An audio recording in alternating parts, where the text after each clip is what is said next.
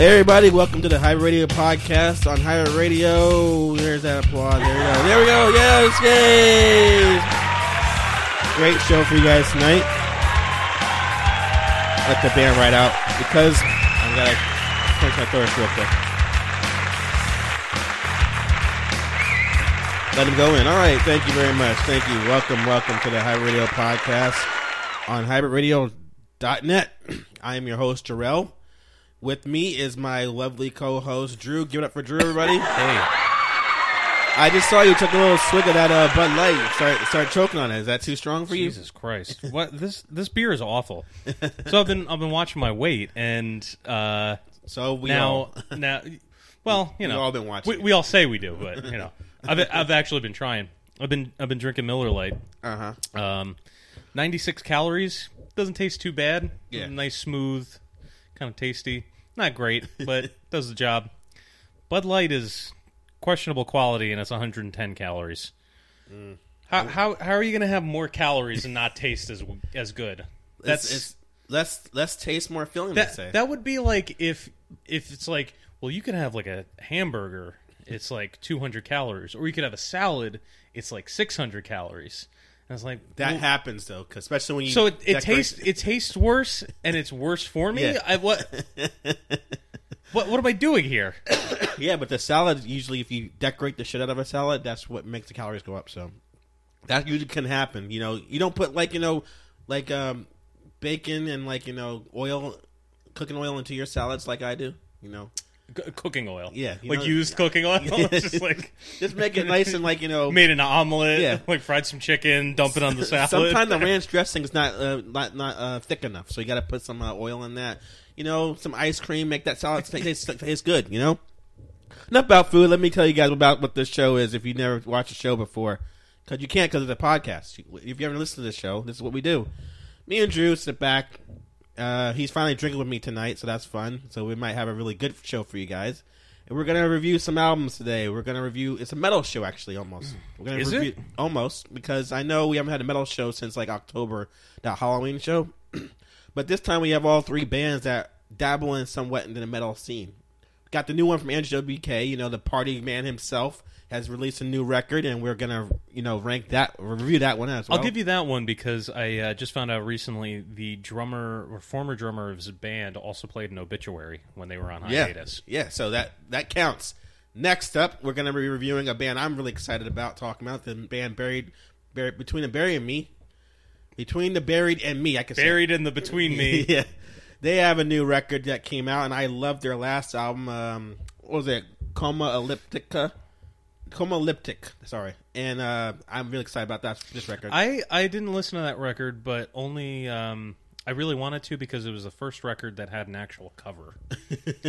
What the other one's like just black, the right? floating lady. And Yeah. every other one is just like, here's a white cover with the album title. Yeah, so that one... There's a bunch of lines. Since they're so progressive on that one, and probably past records I've heard before, I'm excited about that. And Drew is going to talk about his knowledge of the band based on their older stuff, because I guess he started listening to him and stopped when I started listening to him. Something like that. Fantastic. So we got everything covered. Yeah, exactly. And we're going to close off with a band that's been around for a long time, dude. Talking about the new one from Ministry. They just put out another record because, it's politics season, so they have to release some new music. Some might say they've been around too long. Some might say that, yeah. Would you say that? I don't know. You're going to have to listen and find out. Yeah. All right, so we got 3 albums to review. And for you guys that listen to podcasts, this is an exciting night for you guys because you're getting an exclusive that people are going to have to wait like a month to hear.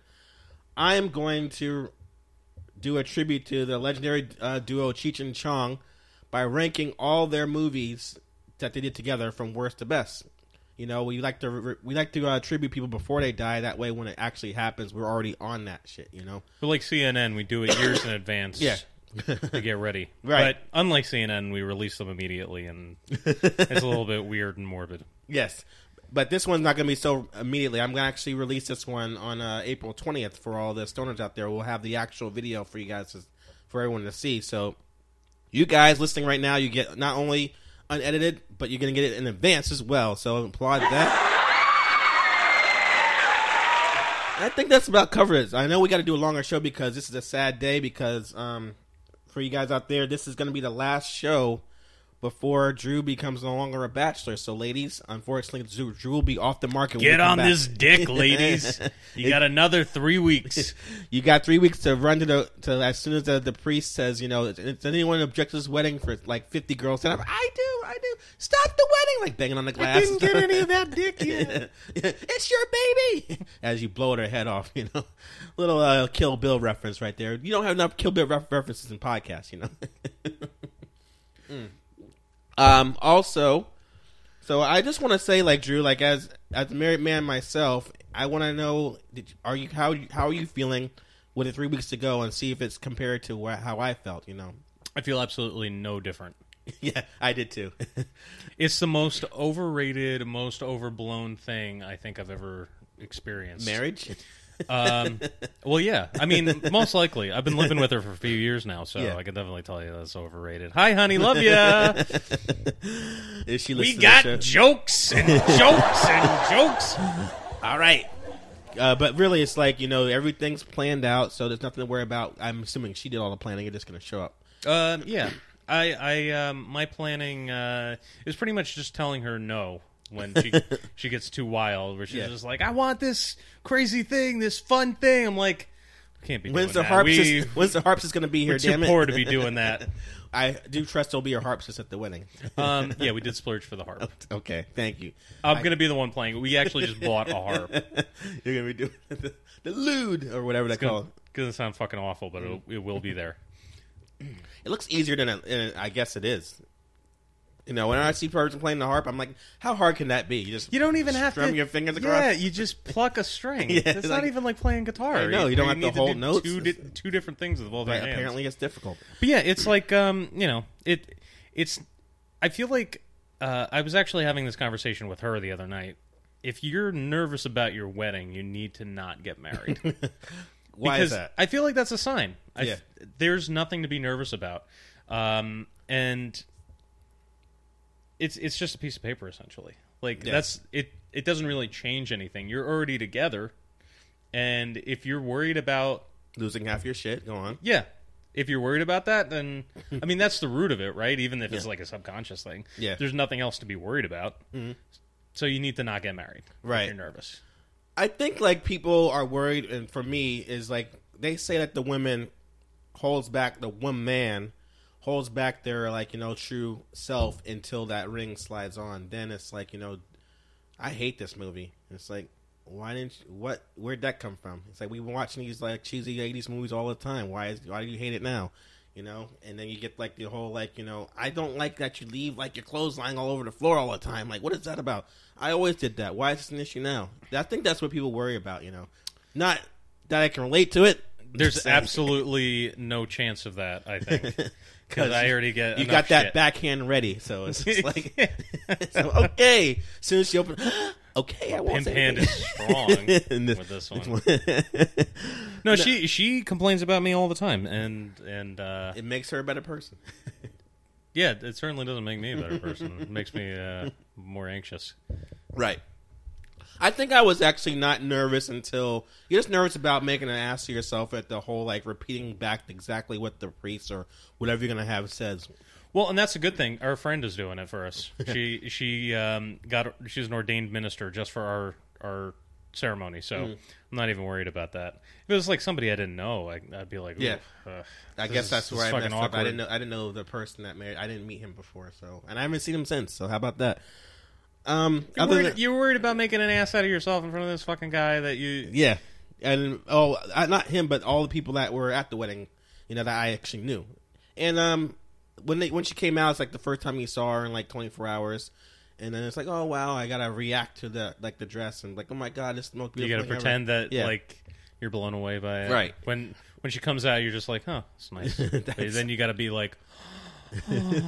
like welling up and right, just bawling and stuff like that. It's like I don't want to look like a dick, so I gotta squeeze a tear out. Yeah, I actually only saw a groom cry once, and I guess that's because I think it was Tom Green when when what's his name, Drew Barrymore didn't show up at the wedding on SNL. If you remember that day, Yeah, it's a little bit different. Yeah, I guess. I hope that I guess I would cry if you that know, happened. knock on wood, that doesn't happen to you. You're screaming out, you know. Oh yeah, no, because we're getting married in Pennsylvania, and I'm driving, so just no backing out of that. yeah, I keep my car keys on my person too, so she'll be hitchhiking, and if, you know what? At that point, that builds if she's- character, you know, in yeah, cabs. and if she's hitchhiking home, more power to you. Yeah. We don't have to get married at that point. You put in the effort.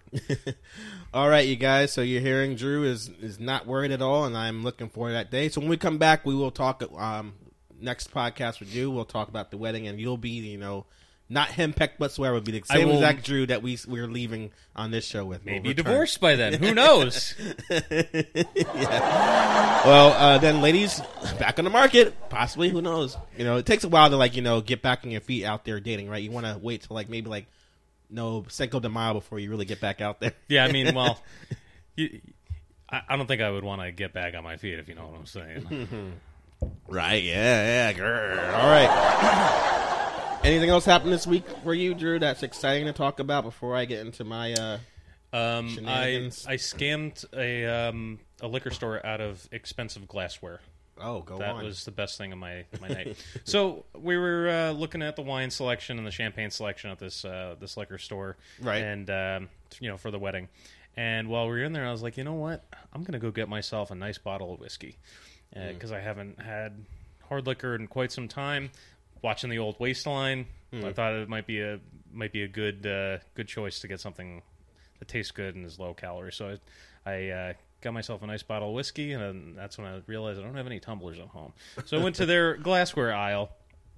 Everything was super expensive except for one box. It was like a nice little set. It had 2 tumblers and 2 of these little plastic things that make the globes of ice. I don't know what they're called. For $15. I was like, cool. Go to the checkout. Turns out it's $40, and that's when I'm like, all right. Never mind. it was $15. Slink away, player. Slink away. The manager goes over there, snatches up the price tag, throws it in the trash, and then changes it back to $15. We get it home. My fiance used to work in the housewares retail industry. She goes, "These are like the best brand of glassware you could get. I can't believe you got this for $15." And I felt good about myself. Well, actually, and I got drunk on whiskey after that. You found a store that unlike other places, even the place I work at, when you go that whole the store over there said it was cheaper. Walk over there. Oh, actually, no, it was in the wrong place with all the other ones. But so we fucked up. But unfortunately, you got to pay the right. Yeah, fight. And I was totally expecting that. Yeah. They just rolled right the fuck over. I didn't even have to fight them. It's that towering persona you have. The one thing though is they actually did fuck up because they had a bunch of them in a row with the price tag right there. So yeah, they were dead to rights. You can't say the customers did it, unfortunately, when it's nice and faced, as they call it. So that's where they got you. But for us, at my second job, we go through that all the time. But the problem is, it's when you're on register and they dispute it, you have to leave a long line. I always take my time doing that with the most apathetic walk I could possibly do, and I'm just praying that I'm right. And you get there and you see I bring the thing to them. I show them oh, that barcode doesn't match that barcode. And they're like, why would I be looking at that? And it's I don't know. That's what you got to do when you shop. You got to compare barcodes, my friend, not just prices. So I win 80% of the time when it happens, but that 20% is shit. Looking around, the other thing to see how you can dispute how they're wrong, and it's you just can't find it. But I'm glad it worked out for you, man. It worked out great. So for me this weekend, yesterday was my son's 3rd birthday party, he turned 3, so we couldn't afford get him a stripper, and Shakes the Clown was not available, so it's a shame. We ended up having Bozo died. Yeah, we ended up, which we got to do tribute to him, I guess. We ended up having a party at my mother-in-law's, we did last year. The family comes over, whatever, cake, food, things like that. And my son's actually having a birthday party. My other son is having a birthday party. He turns 1 in June. And my wife just informed me that apparently we have to throw parties for these kids every year, until they're in college. I'm like, wasn't like that when I was a kid. That sounds very, very obnoxious. Right. I think when I was a kid, I definitely had a birthday party every year. There should be milestone ones. Like, okay, it's not like a party when you're 7, I'm 9, and 11. It's like, okay, dude. Okay with parties for kids every year because they're kids. I'm not okay with parties for grown-ass adults every year. Yeah. Where you'll be at a bar and then just a bunch of obnoxious people walk in with fucking sashes and like props and balloons and just they're loud. It's like, So that's why you're not coming to my birthday party. Jillian, you're 33. Nobody gives a shit. Go sit the fuck down. I'm having a 40th birthday, and Drew will not be attending. I 40's guess you're fine. talking You to can me. do it like every 10 years or so. That's Now it's 10 years. Once you get past 20, yeah, it's like do every- like 20, 21. Do another one at 25. Yeah. Do one at 30. Do one at 40. right. That's That's fine. what I'm doing. But with the kids Don't thing, do 37. Don't do 26. Fuck off. well, Nobody. I'm talking like these kids are like in their single digits, so it's like I'm not too looking forward to that. But I wouldn't want to throw a birthday party for my kid if they were like 1 or 2. well, that's what I have They to do. don't fucking. They have no idea what's They going don't on. care. Yeah, They don't care. Yeah, they're just like okay, everyone's like here in this room now. I want to play with this toy. You can have a birthday when you stop shitting in your pants. I should- Because once you start caring about shitting in your pants, then you will most likely start caring about having a birthday. Right. I should actually. I'll lay that law down when my wife gets home. Like, nope. Sorry, the 1-year-old is still pooping his pants, And also, being very disrespectful to me. If you do end up enacting that rule in your house, you're gonna have to stop shitting in your pants if you want your 40th birthday party. Well, I thought that 40 is when you can start shitting your pants again. I'm telling my oldest daughter, That's those, what you're planning. I told my oldest daughter those days are coming when you have to start shitting my diaper, and she's like, you're gonna be in a home. Settled. I'm like, nope. You still have to come by and visit, right? Right. You're like, you don't have the money for that. Yeah. That's an idle threat. Call your bluff. I dare you. If I remember this, I make sure you pay me back when that happens. Let me ask you this, Drew. Actually, some friends came over to that party, and I've noticed that apparently, do you notice that with your friends now that we're getting older, they're changing? And I can elaborate. They're very more. boring, I would imagine, Right. is what you're getting at. Like, not saying boring, but CrossFit's like the new cult that's happening. I think we talked about it before.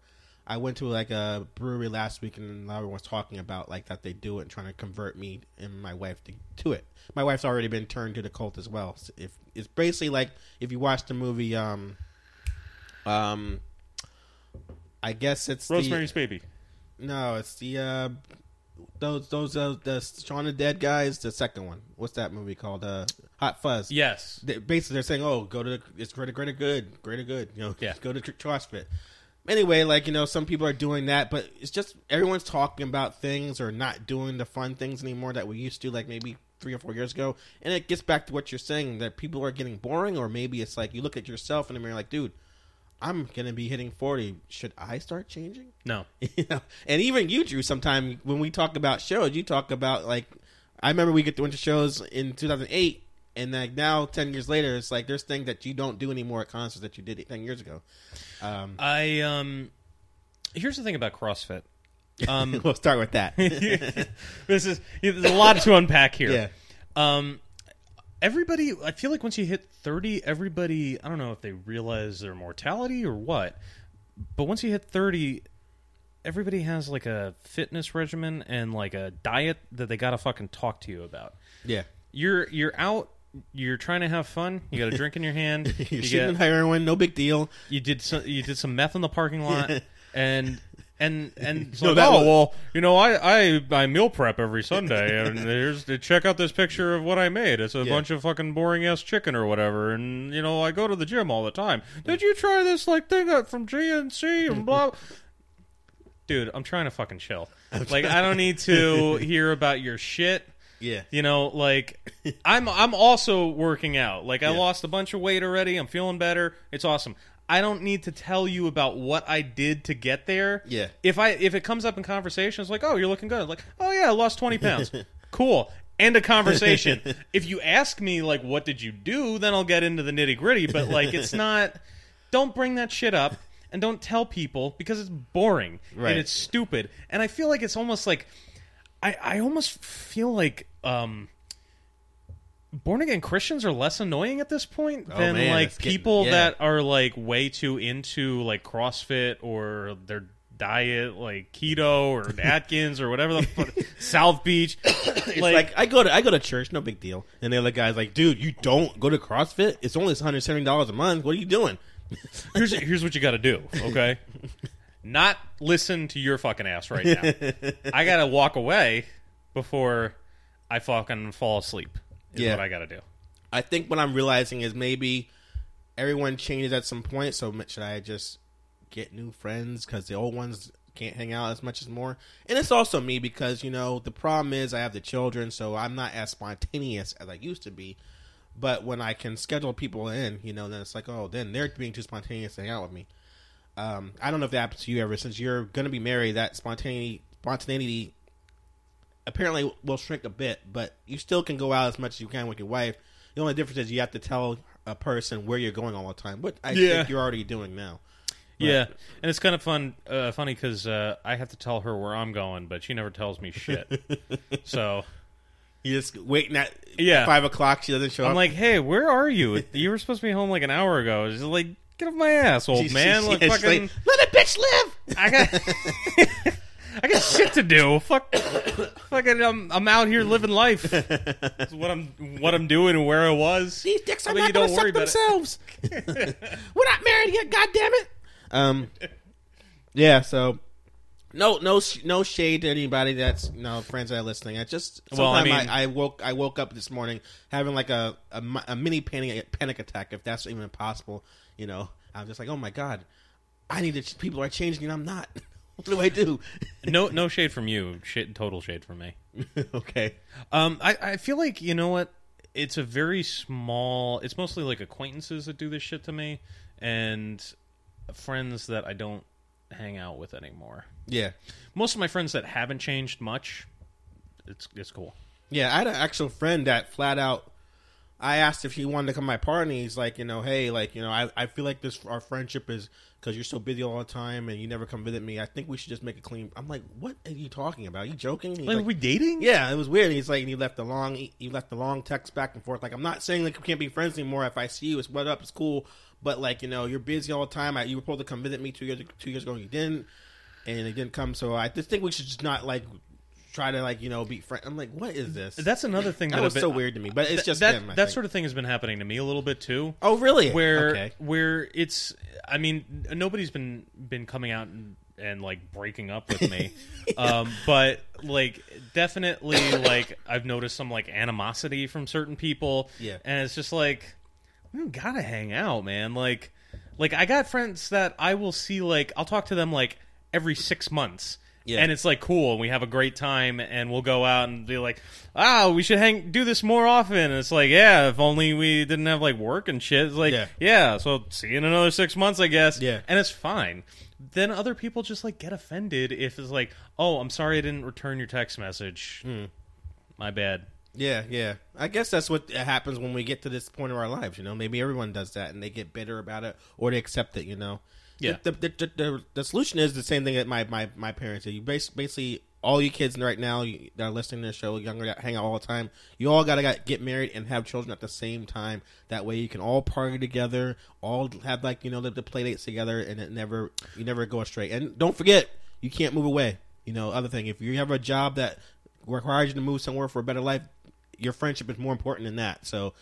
I'm going to disagree because okay. I don't have the kids situation yet, but I have a friend who has friends who I'm only kind of like acquaintances with, right?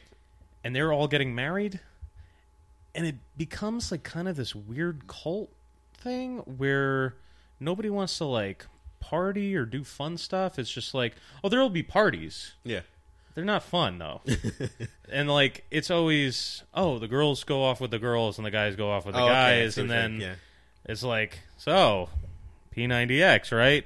And they all have the same conversations, but they're, like, segregated by gender. And it's fucking weird. And it's just very, like, I feel like I'm You're a little, basically talking about Invasion of the Body Snatchers situation. You're talking about the girls talking in the kitchen, the guys in the garage talking about their cars and stuff. Yeah. Yeah, it's a shame when that happens, and then you become that dude that's that, I don't know if you're already that, you said you're already that guy that goes to the Lowe's on Saturdays and wearing your khaki shorts and picking up like lumber, like only because I have to. Yeah, I guess I'm afraid of becoming that, and that's why I try so hard not to change. But I only go to Home Depot when I have to, and it's usually because something broke. And I usually, even if it's something important and it happens on like a Saturday, I'm like, I'm not going fucking Saturday. I'll go Tuesday after work. Yeah, Saturdays that when you talk to people on Monday morning at work, that they talk about how joyous it was to, go run errands and do like yard work. Yeah. It's like fuck that, dude. I don't want to be that guy. No, and I don't think you should. And I think if you are, you're a sellout and a fake. Can't have that. And you should fuck right off. Yeah, I should still be going to concerts when I'm in my 50s and trying to fucking stage dive and getting thrown out by bouncers. I feel like I go to more shows now than You I do, have yeah. in 10 years. Yeah, so enjoy that, man. And plus you got those local shows you're always attending. So want to get more of Drew's shows? That'll be coming up in more podcasts. I love when Drew tells us about his adventures at the concerts. I got some fun ones coming up too. Yeah. You got a lot to talk about when we come back, dude. That's gonna be great. All right, I just finished my beer now. Do you mind? Goddamn. Yeah, I gotta get a lot of beer in me for this next part of the show. Which I got a funny thing to tell you before we do it. I'm gonna do my tribute, but if you look in the fridge right there in the bottom right drawer, You want me to go get you a beer? Yeah, I want one of those ginger beers. Okay, hang on a second. All right, Can this will mic not reach stretch? out over there. I'll talk. I'm gonna stretch this mic over. I'm gonna give you a play-by-play. Oh, he's gonna do it. So we're going in the fridge right now. It's going down the what do hall we got? there We got some baby food. into the cellar. we have Coke Original Taste. Yeah, Danimals. You got Danimals in here? I get some Danimals. I think you gotta look and at Go-Gurts. the drawer. Damn it, the crisper they call it. Jesus, this is The broken one. Speaking of Home Depot, I think you need to get out there the crisper is a little and take care of the vegetable crisper. It is a nightmare. It looks like something died in there. If you've seen, for the folks at home, if you've seen the movie Seven, the part where he goes into the apartment and there's just like jars of piss and like there's a dead guy that's all desiccated and that's not as like bad stuff. as what you're seeing right now. What you're saying? This is a little bit scarier than Seven. I regret taking this I regret taking you up on this. Okay. Well, it was fine until I saw the vegetable crisper. What's in the vegetable crisper? Which is a misnomer because there's no vegetables in there. It's just a bunch of bottles of beer and fucking blood or something. It looks like blood. I think it might be blood. Well, you don't want to know, man. Jeffrey Dahmer had nothing on me. Jesus Christ.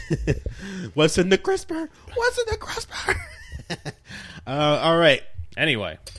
So we're going to do a little tribute to Sean. Before I do it, what's funny, I'm watching one of the movies last night, and Manny's like, my wife with Mrs. S is like, hey, why are you watching this? And I'm like, oh, I'm going to rank the films. I'm like, it's like, okay. And one of the movies I was watching, one of those 2-pack where they put 2 in the same one, and she's like, I love those. When you showed up to the Ernest thing with those 3 movies, like the 3 best Ernest movies in a pack, I'm like, fuck, I should have bought this for the review. Saves a lot of money. So she's like, so wait, obviously you're gonna say like the second one's better than the first one. I'm like, what are you talking about? There's 8 films. Her jaw dropped. She's like, there's 8 fucking like Cheech and Chong movies. Like, wait, she thought the second one was better than the first one? No, she's like, you're gonna say the first one's better than the second one. So why is this ranking gonna work? And I was just like, dude, there's like 8 movies. What are you talking about? And she's like, there's 8 films. What can they do for 8 movies? To be fair, not a lot. Yeah. And also, I don't think a lot of people saw most of those. Right. I remember as a kid,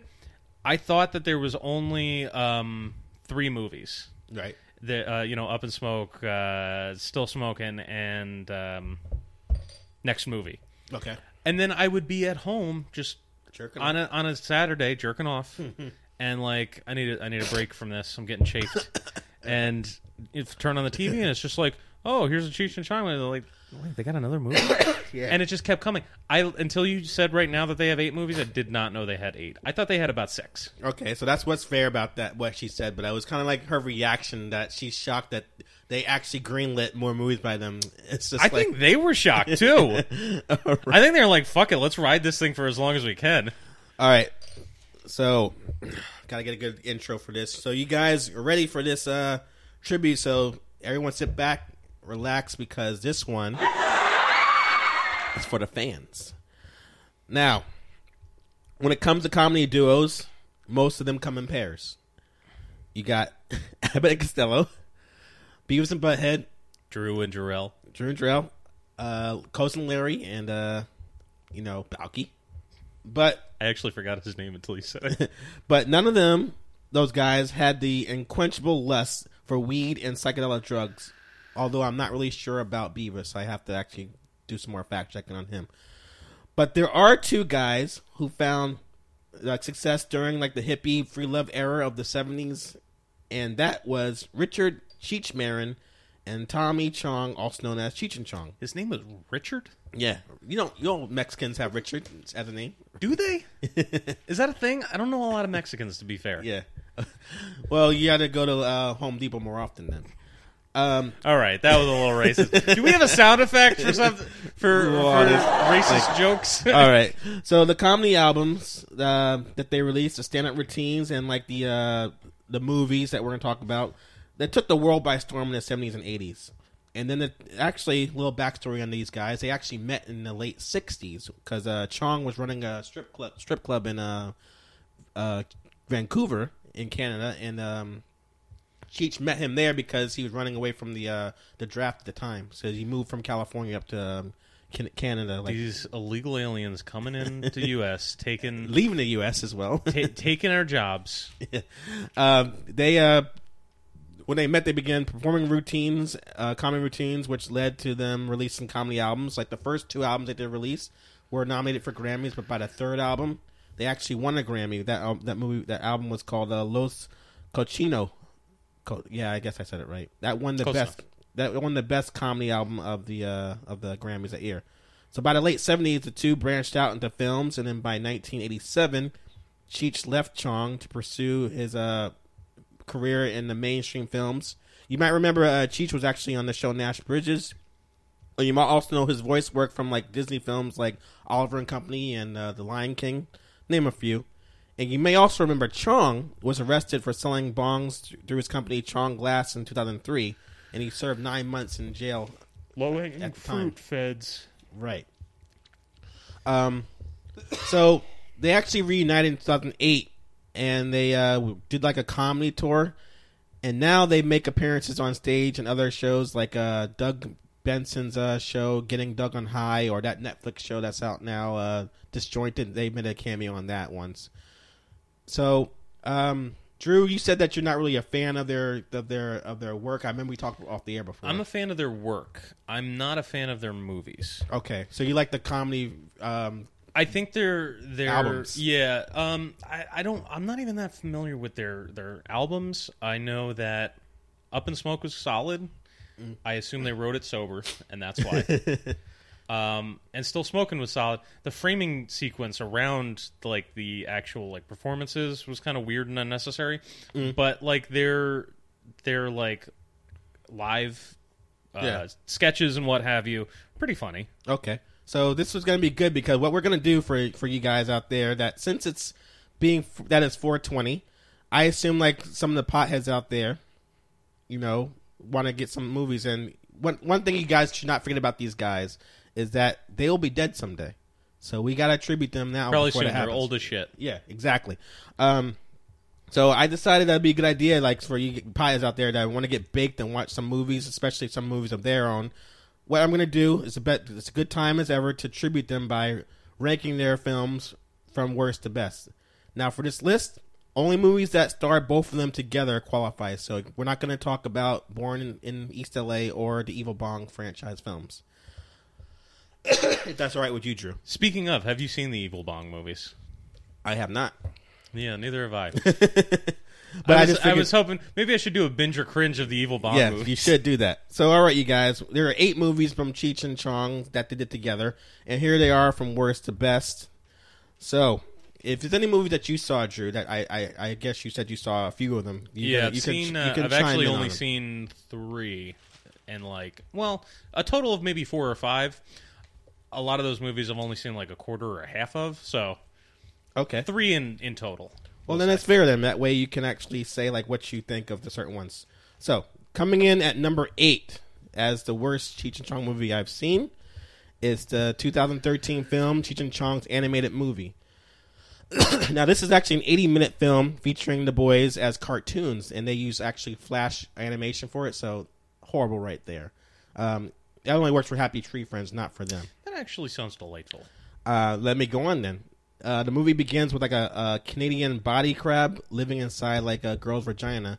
He smells weed on Chong, who's like passing by hitchhiking, and then Cheech drives by. He gets in the car with them. The body crab proceeds to follow them. Where they go, the boys go to like a drive-in. They go home, watch TV. They go to court. They sell drugs at a coffee shop, and then they go to space, all while being high as a kite. You know. Now, that might sound awesome to you, right? But I'm sorry, body crab? Yeah, like a transmitted disease, basically. Oh, pubic louse. Okay, that works too. I don't think they're called body crabs. I was thinking of like one of those. It's things. literally a crab though on the body though. That's the way they draw it. You know. Oh, all right. That makes more sense. So while they're always hot, you think to yourself that sounds funny, but this is not actually a movie. What actually it is they've taken all their routine sketches or on their comedy albums and animated them, so it just jumps from one thing to the next. So basically, you'll see like something like Ralph and Herbie when they're actually their dogs at one time, and they have animated dogs that look like them. And they're doing something outside. Then it cuts to another thing like Let's Make a Dope Deal, and it cuts to another thing like Sister Mary Elephant. So it's just different things happening. It's not a linear movie. Why can't they just do like an anthology movie? Why do they always have to have this weird framing device? Yeah, so that's the problem, and basically, since Cheech and Chong did all the voices on the albums, they do all the voices to every character in this movie. I can imagine that being funny, but why do you need the crabs like hanging out and fucking? It didn't make any sense. Like, every time the crab would appear, trying to like he smelled the weed, he chased him down, and then something happened where he gets derailed from like getting high with not necessary. Like that. So some stoner comedies like don't require you to be high, but to enjoy it, but it helps. And then there are some stoner comedies that are only funny if you are high, and this movie is neither. Its utter lack of like originality is what makes it worse than the fact that the plot was so random. Plus, it is so unfunny. And not only was this completely unnecessary, but because it like took 28 years for them to do a follow up to like the previous film that they did together. Now, the movie The 9 Lives of Fritz the Cat is no longer the worst adult animated movie that I've seen. So that's that bad, dude. Do not see that movie. Damn. So coming in at number 7 is Cheech and Chong Still Smoking from 1983. And they play like slightly fictional version of themselves. They travel to Amsterdam to like and they're convinced to perform their live act on stage when the actual talent Burt Reynolds and Dolly Parton, they don't show up. So they're like, oh, we need you guys. So they go on stage. So the first hour of this movie is them like farting around in like Amsterdam, and like Cheech gets raped by a man while they show clips of like animals like doing it. And the rest of the film is pretty much the last 20 minutes is them doing stand up of them doing stand up on stage in Amsterdam like a year before. They just took that footage and put it at the end. So with the first half, I was a little bit intrigued with all the political incorrectness, which includes like Chong and like playing like an old black like blues singer in complete blackface, and the scene where like both the guys play like stereotypical homosexuals in a segment I think was called like Fag Wars. I like this. I'm intrigued by that. How insensitive the movie is. So that first half was tolerable, but it was really similar to like the animated movie, where like it's random sketches like throughout the whole thing that they've done before that they're reenacting, and it's got no point and there's no plot going on. So after like 4 of the previous films, I think we all want to see like a movie that has a storyline, And even if we wanted to see like a stand-up film, like not for nothing, Drew and you guys out there, but I think like Cheech and Chong's material is a bit dated nowadays. So like, who wants to watch 2 men on all fours like acting like dogs like on stage? Why is that funny? So this movie is so bad in some cases, it's actually sold like with another movie, because there's no way someone's going to buy it by itself. So they got to package it in with like a better film to get you to purchase it. And I'll get into the movie they actually put it in with later. So you've seen it. You said it's okay. I have seen it. I don't. It's. I feel like all the shit with them going to Amsterdam, that should be cut down dramatically or just removed entirely. Because there's one bit, and granted, I haven't seen this movie in at least 10 years. There's one bit where they show up, and it's just like, oh, Dolly Parton and Burt Reynolds. And they have like this bit of confusion, and it's like, oh, it's supposed to be about Dolly Parton and Burt Reynolds. And it's like, oh, yeah, man, it's us. And it's like, that's fine, but then they drag that shit out, and then they're like just dicking around for the whole thing. It's actually amazing how a movie with Cheech and Chong in Amsterdam could be that boring. Yeah, how they pulled it off. It's amazing. Then like they'll have sketches that are pretty decent. Yeah, it just doesn't. Granted, I'm sure they are dated because, and I can't say for sure because I haven't seen it in a while, but I remember them being relatively funny. I actually forgot about Tommy Chong and blackface. That sketch is pretty solid just because of his impression of a blues singer. Yeah, it's really spot on. Where he's just like, "Hey man, it's just yeah, could play this song." Yeah, I'll give him that. Kind of amazing. Yeah, it's kind of amazing. Yeah, I'll give him that. That's what the last 20 minutes is like. You had nothing. And the wrestling sketch was great with the guy with the Invisible Man. Yeah. And you wasn't Cheech Marin in Yellowface during that sketch too? You didn't mention that where he was like playing a sumo wrestler. Yeah. I didn't know it was that like blatant, but it was just like the Invisible Man thing. Didn't look like they were really wrestling an invisible person. It looked like they were pretending. Yeah, and then it turns into just a series of dick jokes. Yeah. Then it's like really lowbrow stuff, but it's kind of fun. It's why it's my number 7, my friend. I'm sorry. So coming in at number 6, and then I feel like now at the point is people are going to be like hating me when I say this, but hear me out. Number 6 is the movie Nice Dreams from 1981. Now, before you guys like come to the studio and burn the place down, let me explain why I ranked this so low. So this movie is they're running an ice cream truck that's like actually a front, so they can sell stolen weed, and the police are already onto them. So like the police are like staking them out, and they spend the whole like movie driving around while they're running into like eccentric characters throughout the film. They had like a premise, but no plot. That was the problem. Now, for the most part, I think that's their problem with most movies. Yeah, for the most part, every scene involves like random people acting crazy, which goes on for like way too long. So it's like ad-libbing overload. That's the problem. It's cool to see Stacy Keach like come back because he's like he's like a pothead police sergeant because he's in the previous movie that we'll get into. But it's cool that they brought him back, and the film finally culminates with like them breaking into like a nut house where Cheech is actually mistakenly like committed. And some of like the patients in there, we get Paul Rubens and Michael Winslow, who does like a dead-on Jimi Hendrix impression, which of course he does. And some may be offended by Cheech because at some part in the movie, in the middle, he decides to like have sex with his like coked up girlfriend who passed out, but she wakes up in the middle of it, so I guess it's okay. Obviously, also it was the 70s. So. Well, that's the 81, so it's same thing. Yeah, so obviously they were making up the scenes as they go. So that's my problem with the movie. It's random. It's not random, but it's like it feel like when a scene happens, it's like then we'll do this, yeah, and then they'll do it, and then they'll just be going back and forth, like I said. So it's just I don't like that. I think that's my problem with most of their movies is it's like too schizophrenic. Like they can come up with a solid sketch, but if you give them 90 minutes, they don't know what to do with it. Right. Yeah. And they'll be like, "Oh, hey, how about we do this in this one scene? Okay, cool. That's funny. Where do we go from here?" I don't know. We'll just have some lady come in and be weird and like. Right. That's the whole problem with that movie. So coming in at number 5, right? Yes, number 5, we got the movie Get Out of My Room from 1985.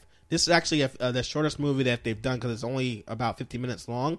And it's a mockumentary with like fake interviews with Cheech and Chong and other people as they attempt to create music videos for like the songs from their last album at the time, which was named the same thing, Get Out of My Room.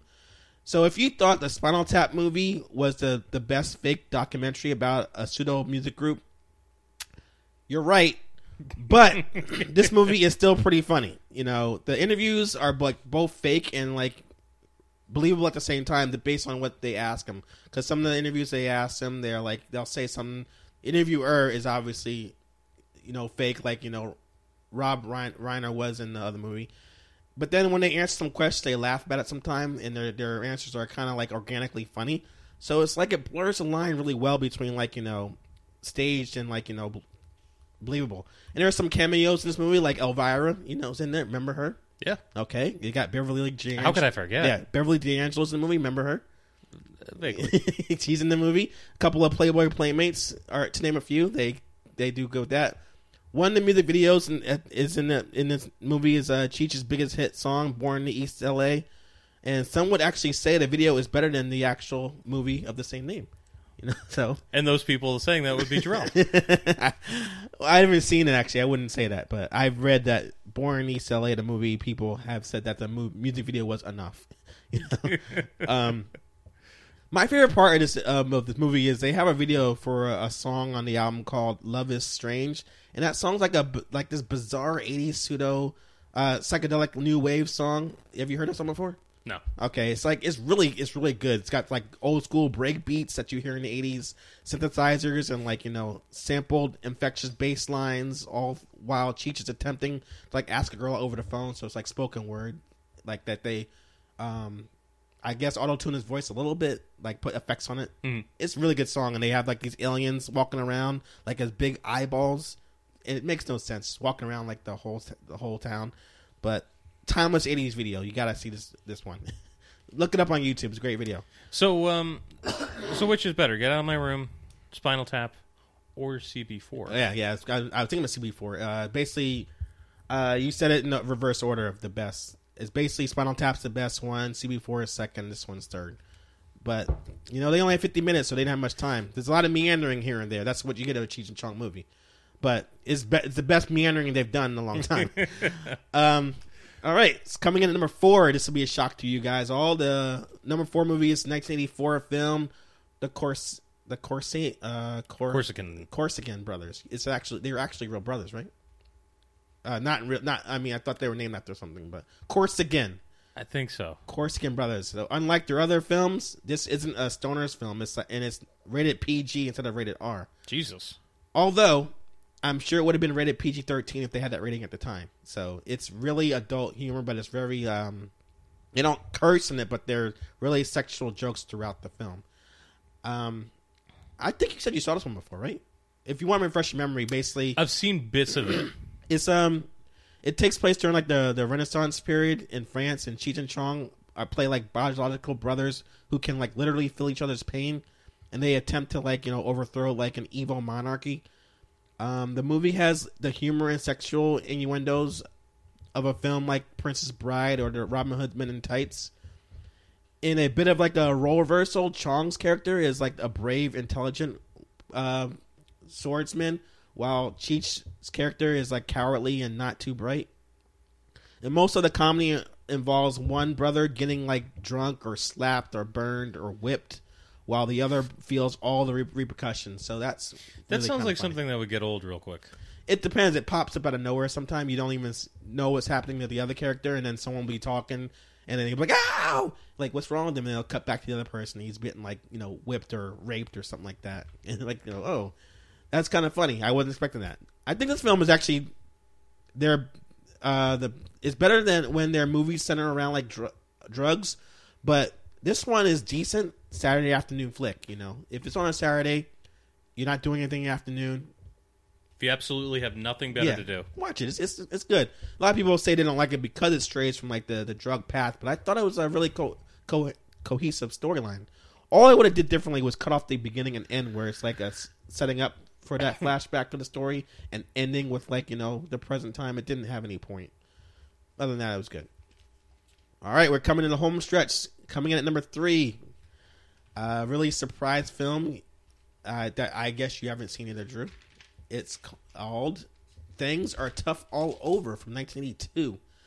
And Cheech and Chong play like two struggling musicians who work at a car wash, which is owned by two Arabs who are also played by Cheech and Chong.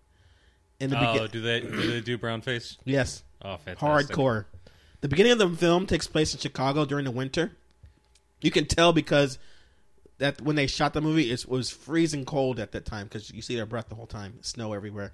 After some hilarious mishaps involving them driving a pimp's car through a car wash with the top down, and Cheech taking off his pants and getting stuck in a dryer in the laundromat to avoid getting arrested, which has happened to all of us. Let's admit it. I think I might have seen half of this. Yeah. The Arabs used them to like drive a limousine to Vegas. Unbeknownst to them, one of the seats is filled with thousands of dollars of Arabian money of cash that the Arabians are trying to launder, as that's how you say it. The boys give the seat away to like a local gas attendant when they can't afford to pay for the gas.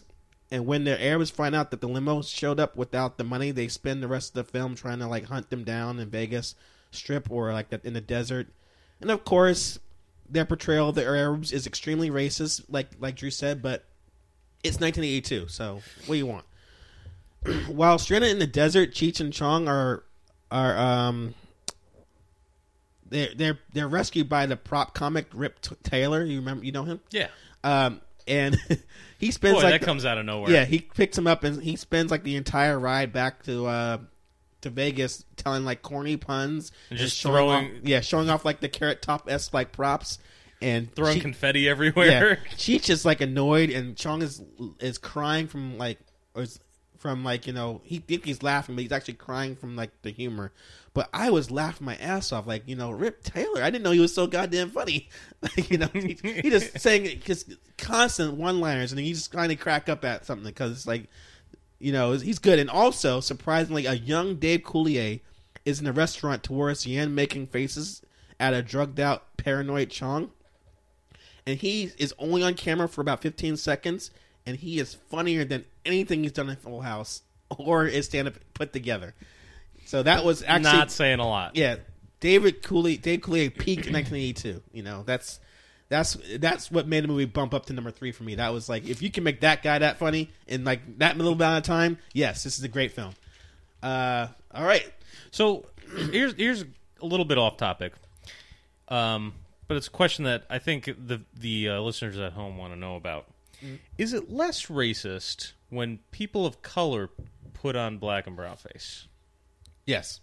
I'll just speaking for all the brown faces out there, I'll say yes, it's less racist. Because is it less racist when a Chicano and a Asian / whatever else Tommy Chong is? I think what makes it work for them is when they can, at first, you don't even know it's them. Like Tommy Chong, when they show him as the Arab, it's like it looks like some guy. Then it cuts to Cheech, and it's Cheech. So then you're like, oh shit, if that's Cheech, go back. Like, holy shit, that was really good. So you're amazed for a second. Then the racism settles in. And then you're like, oh, that's right. But then you look on the back of the movie, and you see the date. You're like, oh, okay, that's all okay. Yeah, I mean, this was pre-C. Thomas Howell and Soul Man, right? Yeah. I feel like that's what killed blackface dead. Goddamn, just like. This is in poor taste. We can't be doing this anymore.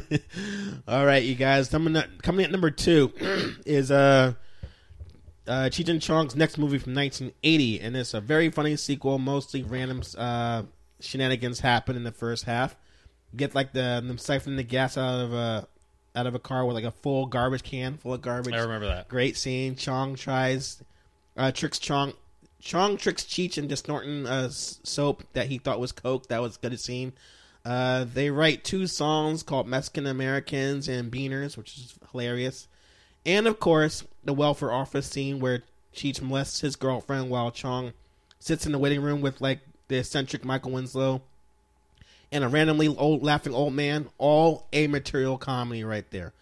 However, halfway through the film, the boys part ways, and Cheech awaits at the house for his girl to come by while Chong goes to a hotel to pick up Chong's upbeat Texas cousin, Red, who is also played by Cheech. Yeah. All goes downhill from here.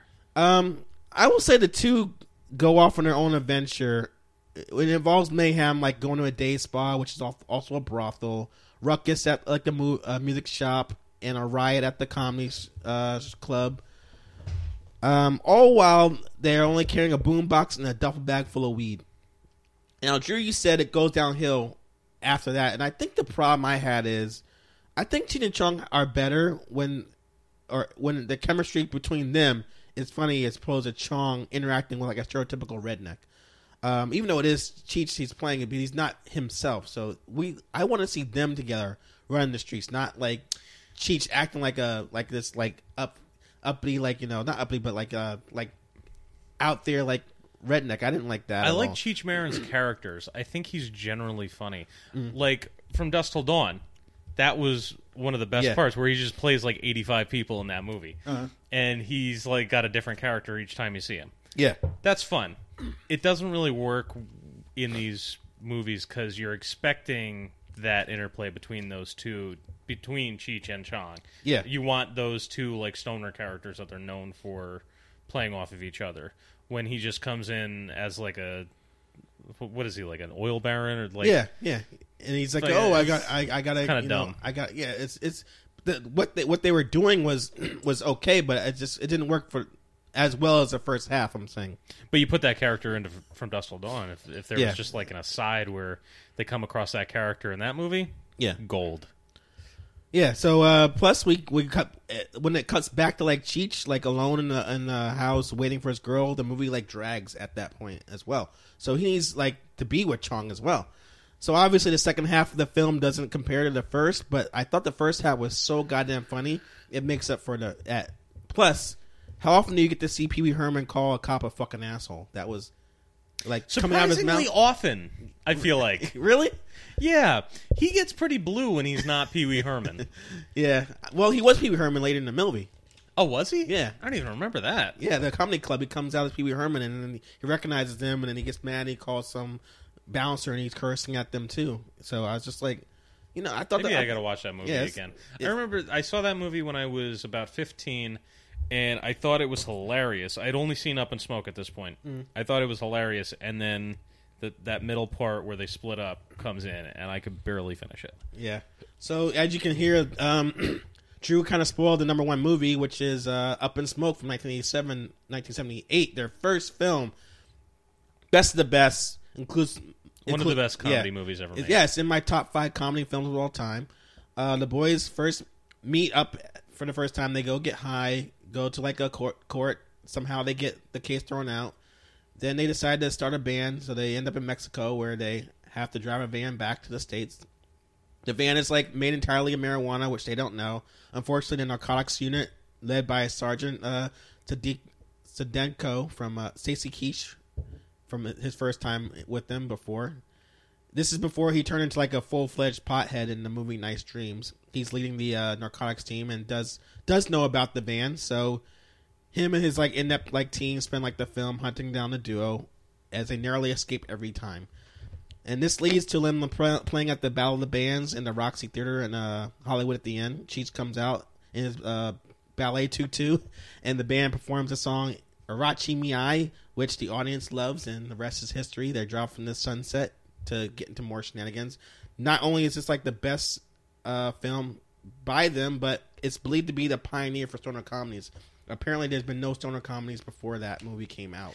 I think the best part of that movie is that they don't even know they're being pursued. Right. Like they get deported, and it's almost like one of those movies where it's just like there's like a baby loose or like a dog loose, and they just like keep narrowly like getting killed. Yeah. And it was like that, but before that. So they're just like driving around and like they accidentally like, you know, get some nuns in trouble at the border, and then they like drive through in the confusion. They're just like oblivious to it. It's like the same bit over and over again, but it works every single time. Or when I say like the cop that pulls him over, the bike cop, and the van's like smoking weed, and he walks up to him, he's like, you know, hey, what's up? What are you doing? They're like, I don't know what is driving. It's like, you got a hot dog? Can I have that? It's just ridiculous stuff, but it's so funny. Yeah. I think what sets this apart, though, and you mentioned it earlier, this is the only movie that they made where there was a premise and also a plot. Yeah. Things happened. There's an overarching story. Yeah. They meet, they start a band, they get deported, they come back to the U.S., they get to play the Battle of the Bands, then they play the Battle of the Bands. Done. Yeah. Like, it actually has an arc, and other things, then they put the jokes in, whereas I feel like the other movies, they're like, I got an idea for a joke. Yeah. All right, we'll put that here. All right, so how are we going to tie this together? I don't know, maybe I got a cousin or something, and the cousin comes by. All right, well, that'll work for this part. Like, it feels like it was well written. Yeah, that's what they blew their load on the first movie for the most part. But yeah, that's my list. That's the best to worst of them all, or worst to best, I should say. So, signing off for you guys, Shin Chong. I want to say thank you for your blessing us with your brand of adult humor. Your cannabis comedy is loved by all like stoners everywhere, and you guys were truly far out, man. And I'm done. Thank you. Well, we're not done completely yet. I'm done with that. Yeah, true. I just want to say for you guys that are, if you want to know the secret to how my list worked, basically it went from worst movies that if you smoke to, not funny, to movies that better if you get high to it during, to like movies that you could watch sober and high. So that's how I ranked them. That's why I put, when you're asking like why'd you put certain ones so low, that's the reason. You obviously had like the weed goggles on, so that's probably why you loved it so much. But yeah, I feel like any of those movies can be funny if you're high. No, an anime movie, nothing will work. Have you tried that? Have I tried that? Yeah, the first time I watched it, I was high. Oh, okay. I I allegedly feel we got to try that again. Allegedly. Yes. But I think actually Nice Dreams I was not stoned for. But just watching I could tell like this I would not watch this again sober. That's the way I'm looking at it. But I think if someone asked me like the ones I put further down the list, but not all the way down, like maybe like numbers 6 and 7. If someone asked me, "Hey, you want to watch this?" I want to watch. I haven't seen it before. I'd be like, "Okay, you got any weed?" And then they say no, and you're like, no deal. No deal. No dice. No dice, my friend. All right, you guys, trying to get some reviews now. You ready? I gotta constantly clear my throat. I'm sorry about this. I actually was feeling better yesterday, and then today, once Drew showed up, I started getting the cough again. I'm a plague bringer. Yeah, I have plague. That's all right Carrier. though. We're gonna do our best, and maybe if I get drunk enough, I won't worry about it. Once you get drunk enough, then this will go by very smoothly. I feel like, at least for you. Yes. The listeners at home may feel otherwise. And then the next album was like this, and not that. That's all. Probably sound. Did you say drunk or brain damage? Both, kind of in a way. All right, first up, we're gonna review the new one from Andrew WK. His album's called "You're Not Alone." Singer, songwriter, multi-instrumentalist, producer, writer, TV and radio personality. He does it all. And this is his 5th studio album.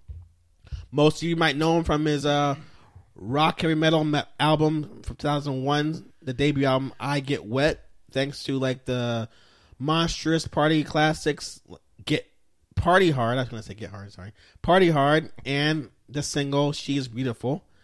You may be wondering how you missed all the albums in between from then to now. So here's a little background about every release that came out between 2001 and this one we're talking about. 2003, the album "The Wolf" was a more softer rock album, unlike the debut. Not only did it show Andrew could write music that's insightful with the lyrics, but he also played all the instruments on the album by himself. Pretty amazing with that.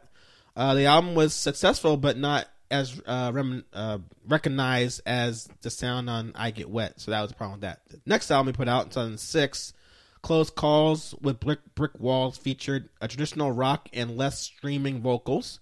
Very polarizing reaction from critics and fans. Only released in Japan and Korea, and it was not actually released worldwide until 2010. Weird. Yeah. So he's big in Japan for some reason. Then, like Uncle Jesse. Then in 2009, the album he released, the fourth one called 55 Cadillac, was actually an instrumental new age rock album that mostly featured piano solo interpretations and improvisations. That one may have been under your radar a bit. That sounds fucking unbearable, I gotta be honest. Yeah. So in between releasing records, Andrew has written articles for like The Village Voice and AV Club, produced and done guest vocals on several artists' albums, hosted shows on MTV and VH1, and opened a nightclub in Manhattan. So this guy's been busy. Closed down a few years later. Yeah, true. Thanks for reminding us of that. Trying to highlight his successes, and Drew's right there to tear him down. I mean, you should have seen that coming, though. Yeah, nightclub in Manhattan? Jesus Christ. Well, it's NWK, you assume it'd be like, oh my, the line would be down Only the block. if you got like a $50 cover. Yeah. So as you guys can hear, with any NWK album, you never know what kind of sound to expect. But if you're hoping for another I Get Wet, spoiler alert, abandon all hope now. Instead, we get 13 tracks of uplifting piano-laced rock tunes that range from sonically inspired power ballads to stuff you'd expect to hear during a workout montage in the 80s movie. I'm not saying that's a bad thing, but I did have trouble rating this album because I always kept asking, is this serious or some very committed joke he's doing? That's a good question to ask. Yeah. So I'll just dive into some songs that I noticed a comparison to another sound.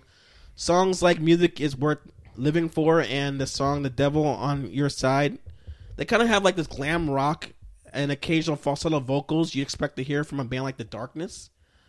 Whereas like a track like Party Mindset and Total Freedom, and even the song Keep On Going, like have like a post-punk new wave vibe, which Andrew's vocals sound reminiscent of Dave Bowie. Now, did you notice that at all, especially with the song Total Freedom, that he's sounding a lot like Dave Bowie or any other artist that you picked up on? No, I felt like he sounds like himself, but kind of not powerful. And I think that was the first thing I noticed and continued to notice through the rest of the album is it is really not very thick. Like the production kind of sucks on it. Really? Yeah. Now that you read off his entire discography, I realize I'm not that familiar with him. I only really know I Get Wet. Yeah, so and I haven't ever heard that album in its entirety. That's why this review helped you guys out there, because if you're like Drew, and like myself in a way, it's like you want that same thing, and that's what he tours doing mostly. But he's not doing that on this album. That was a really heavy album. Yeah. Like, not musically, but like the way it was produced. It was very thick and just dense and hard. Mm-hmm. It was kind of like a soft rock album, but it was produced really well, and his vocals were very like commanding. Yeah, exactly. And this album is just kind of very thin and kind of wispy. Mm-hmm. And I realize on this album he's not much of a singer. Well, yeah, he's more of like a talker. He needs like a lot of effects on his vocals to be any like very good at all. And I don't even think he was like going for like, I want to sound like David Bowie. He was just singing, and it was like, oh, you don't have like a ton of effects on your vocals. That's the problem here. That's why you don't sound like yourself. So I guess you're saying you didn't pick up that he's influenced by anything. It's just he's just putting it out like that. He's just like here, like. Yeah, lightly tossing it to you. Okay, I'll say that. I think some songs on here did have kind of an old school NWK sound. Yeah, there were a couple, but not many. Yeah, the ones I can think of is the song "I Don't Know Anything." It's got like kind of a punkier hard rock tune. The song "The Party Never Dies" has a very mid-tempo pace, but very commanding vocals. I will say his vocals do seem commanding on some songs, but nowhere near on his first album. But I guess that's what some people are hoping for.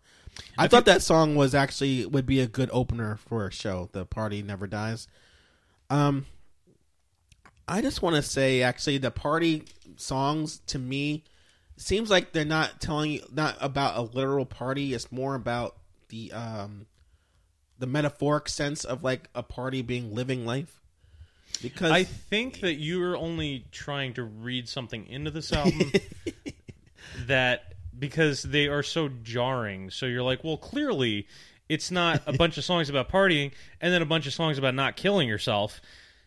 Because who would do that? No, I think he did that. I think that was the point. And I feel like all those songs about partying come off forced, where he's like, well, I got to put some songs about partying on here because that's what I'm known for. So Right. I agree with that, but you think the song was about literally a party? Yes. It doesn't even make you want to party when you hear it. No, of course not. So I guess. Now, that gets to the point, like, which is funny, like, there's 3 tracks in this album where it's, like, spoken, like, affirmation words, like, about a minute of him talking, like, you can do it. Now, what's funny about that is I listen to this album on Spotify, and I have the Spotify version where it's, like, free, so there's ads in between songs. So it's, like, the song would end, and then it's just talking. I'm like, dude, what is this thing, product even for? Like, it's just someone, you can do it, you're the best, blah, blah. And then another song, I'm like, what was that even for? It took me like 3, like, interludes before I realized, like, it's part of the album. So, It's like the Super Bowl ads don't even make any sense anymore. What are they trying to sell? yeah. Andrew WK just came on and told me to not kill myself and to live life to its fullest, and then he left. What is this for? Yeah, I didn't even realize it was him at first, because it's just weird, because it's just him talking, but, like, did you? I think I want to honestly say I wasn't shocked after I realized it was him, because Andrew WK also does like the self-help motivational speeches at different like colleges and stuff like that. So I guess it's not too surprising to put interludes like that on the album, but I won't deny that it comes off a little corny. Yeah, because I'm trying to listen to some fucking music, not trying to live my life to its I'm not at a seminar, goddamn! I'm listening to an album. Yeah. I'm not. I didn't put on the new Tony Robbins album. I put on fucking an Andrew WK album. I expected a little bit more than this. So you give him no slack for that at all. I think it's fine. I'm glad that I can appreciate it for what it is, but it's like, just fucking make some tunes, like, or just give up on the whole like, oh, we're gonna party thing. Yeah. It's fucking weird. Mm-hmm. Don't be like, come on, you can do it. Live your life to its fullest. Don't give up, and also party, and it just comes out. It's so inauthentic. Yeah, I mean, I guess I'll say this song like Ever Again. I thought was pretty decent. There's no song on here that really like grabbed me by the balls that I was expecting for. There was no song that really hit me at all. I thought every single song on here was kind of lame. There's actually a couple of songs that I feel like it gets weird on the back half. Mm. Well, first off, what was there, like 15 songs on this fucking thing? Yeah. Too many. Stop it. Well, if you took the interludes out, there would be less. Would that help? Yeah. Okay. Yeah. 13 songs were what song was it? I think it was Break the Curse. It reminds me a lot of that episode of It's Always Sunny in Philadelphia with the play, where it's just the lyrics were very weird and didn't make a lot of sense, and it was like sounded like it belonged in a rock opera, and it was just more comical than anything. Yeah, that's what. And it seemed very serious, though. That's what's confusing about this album. It's like, you do know this is corny, right? But I don't think he does. I don't think he's very self-aware. Which is surprising because he wears the same clothes everywhere. So I thought he would be in on the quote-unquote joke. I guess there's not really much more to say about it. I guess I'll go first. My rating, go for it. The title track, I think sums up the whole album, though. Make your dreams your destiny and do what must be done. That's basically what he's saying on this whole record. Though the song titles and the lyrics seem like words, a wisdom you'd find on a cat poster, there's no denying how talented this man is at writing beautiful, catchy hooks, interweaving piano keys and melody into enthusiastic hard rock. I have to say I disagree with you, Drew. Like, I think the way he can write a song and produce it, like to put that piano into like a rock song, it doesn't sound jarring. It blends so well. I will say this: I respect him that he's able to write and play every instrument on an album. That's not something I could do. Yeah, and I don't see myself listening to this whole album ever again, though. A little pun in one of the song titles.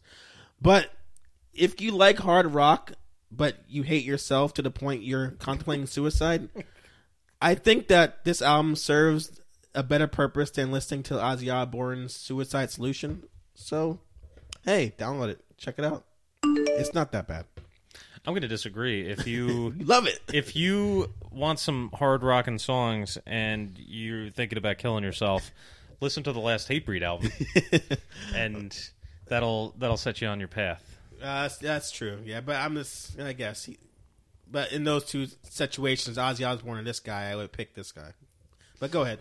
All right. So, listen, while I can appreciate the anti-suicide, anti-depression subject matter for a lot of these songs and the PMA spoken word pieces in between, it's the only thing that's remotely decent about this album. The music is dated and boring and frequently doesn't seem to fit the subject matter. WK's party boy shtick is really starting to feel inauthentic and overdone, and juxtaposed with songs about suicidal ideation and depression makes it seem like his entire career has been a weird facade to hide this sad, depressed self. If you're ever curious what a cry for help would look like in musical form, then I'd give this a listen, but otherwise skip it. Okay. No songs he enjoyed. I got a couple that were okay, but what did you think of this album? Let us know. Send us a comment of what you thought in the comment section, or send us a link to email.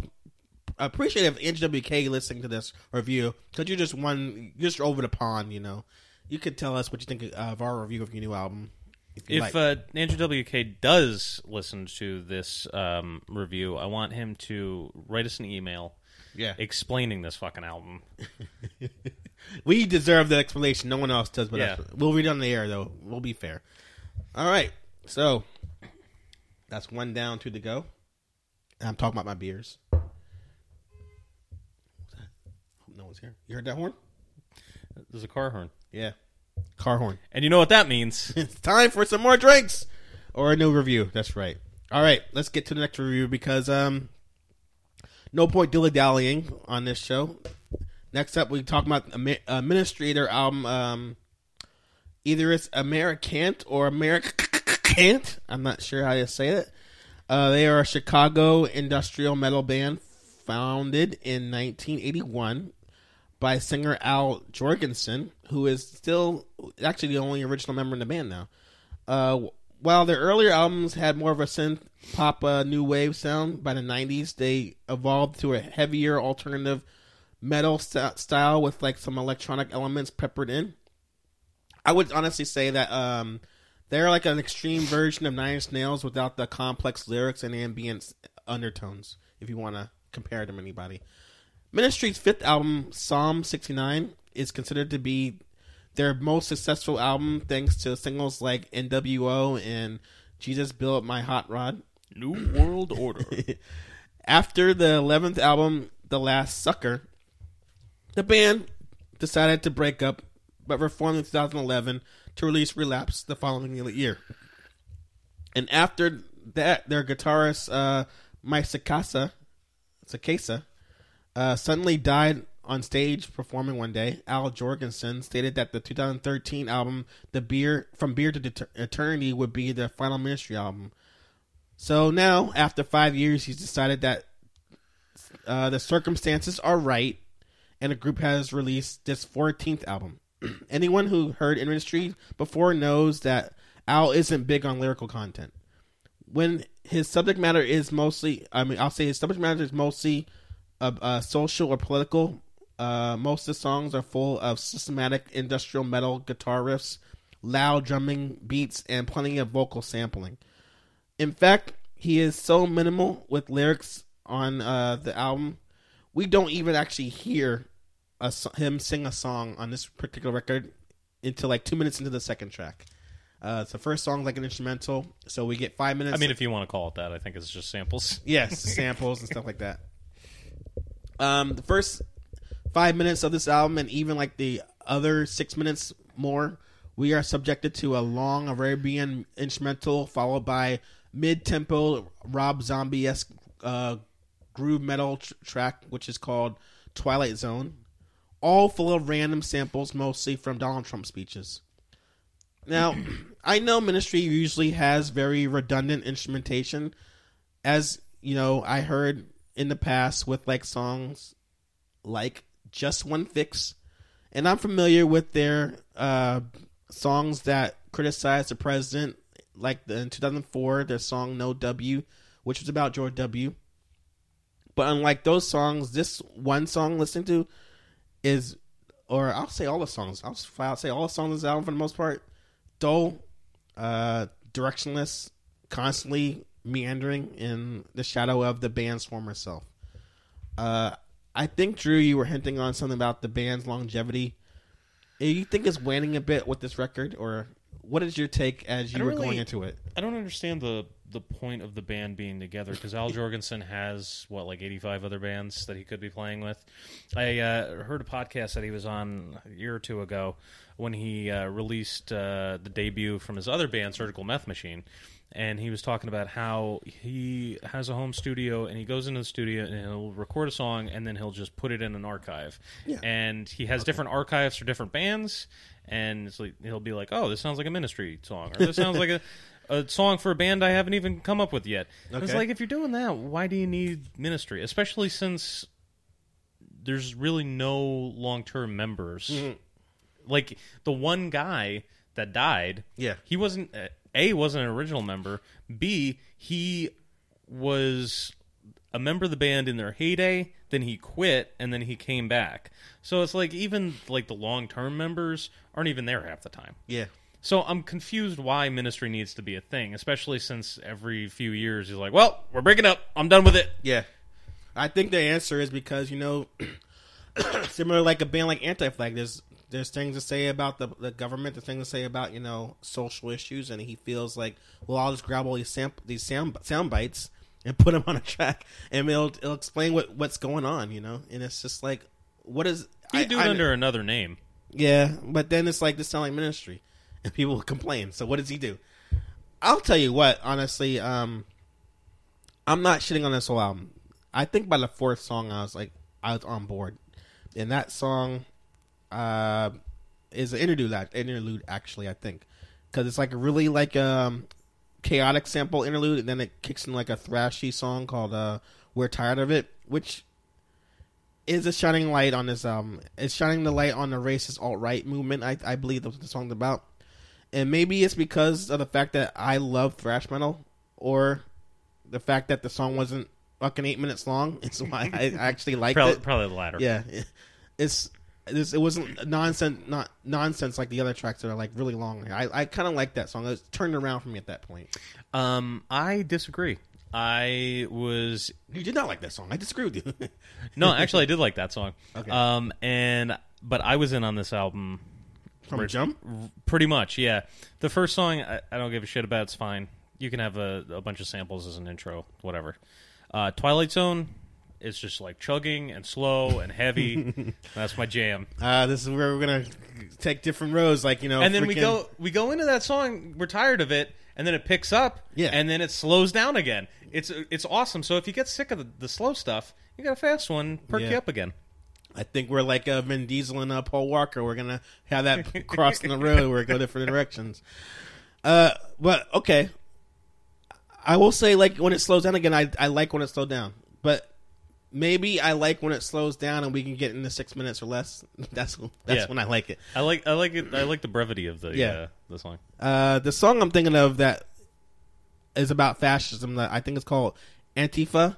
It's got like the gloomy Marilyn Manson industrial rock intro before going into like the drum pulsing beat. The song reminded me of old school Ministry, so I liked that song. This album only has 9 tracks. I think the second half of the album is mercifully short. Some would say. I think it's actually the second half I like better than the first. I never got bored of it because it wasn't so goddamn long. Mm. And it's a Ministry album. They're always goddamn long. Yeah. Well, okay, that's a good point. Most of their songs are usually long. I'll give you that. But, yeah. Well, it's only 45 minutes. I guess I can't complain about the length of the song. The length of the album. I think the length of the songs would kill me because it wasn't really when a song is going, I guess it's not really going any direction. It's just the same thing over and over. Yeah. You notice the length of the song from me. Yeah, that's probably what it was. If you're gonna do the same thing over and over again, cut the song shorter. Even classic Ministry, I'll get into a song and then after 5-6 minutes, I'm like, all right, guys, come on. Yeah, but on this album, you're saying it didn't happen to you, so that's why I'm confused. Yeah, it didn't really happen that often, and I think it was. Everything, there was so many different textures on this album. So you had the slow stuff, that was like repetitive, and then you had the faster stuff. You had stuff like that song that I wanted to talk about, Wargasm, which reminded me a lot of Fear Factory. Okay, I did think of them when I. And then I found out that the guy from Fear Factory sings on that song, and I was like, nailed it. Yeah. Well, where it's like slow, but it's not repetitive. It has like a verse chorus thing. Yeah. Well, how do you feel about the subject matter then on this stuff? Do you feel like it's pandering a bit, or do you think it's... No, because I think he's genuine. I feel like he's like kind of a hothead, and he gets pissed off at things he sees, and he will say something about it. And I feel like that's been Ministry this entire time, in addition to his other bands. Yeah. Where he's always been outspoken. So I feel like him being like, well, this album's going to be about the alt-right and Donald Trump is like, well, you did do 3 albums about George Bush, so right, yeah, why not? So what is he going to do that every time there's a? So he's got material for years. Every time they get like a conservative, like a president in office, I guess. Yeah. He did it for. I'm assuming Psalm 69 was all about Reagan and Bush. I thought it was about eating pussy and like getting your dick sucked at the same time. The album title, yes. I meant the subject matter. Oh, okay. So I feel like, and every time that there's like a Democratic president, like it seems like he drops off and is like, I don't know, I got some puns if you guys want to hear puns. And everybody's like, no, we don't. We're good. Fear to Eternity, get it? Yeah, I get it. Game Over, I thought was a great song. I love the way they programmed the guitar riffs, and it was like bouncing back and forth. Even the closer, America, was 8-minute jam. Can we talk about that for a second? Yeah, I think the 8-minute long. I thought it was a good closer. Little too much like Manson, but it's fine. I thought it was a good way to end the album. You know what's a little bit too much like? Oh, that Ice Cube album. Okay, yeah, very true. Yeah, because how many times did Ice Cube use America with that spelling? Yeah, exactly. Well, what, like 20, 25, 28 years ago? That's my point where it's hacky, though. So, but only the song titles. But yeah, it's only the song titles. I'll give him a pass. He actually is looking at the racism in America today as more of like a in your face. That's why he gets away with putting that on the album, as opposed to, I guess it was the same way back when Ice Cube did that album in the 90s, but I think nowadays it's more like blatant than it used to be. I think we're gonna switch reviews now. It's only nine songs, so I don't think there's more. Wargasm we talked about.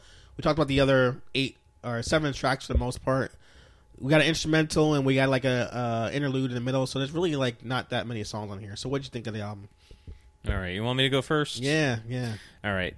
My opinion is Ministry has always been a band that I've had kind of a love-hate relationship with.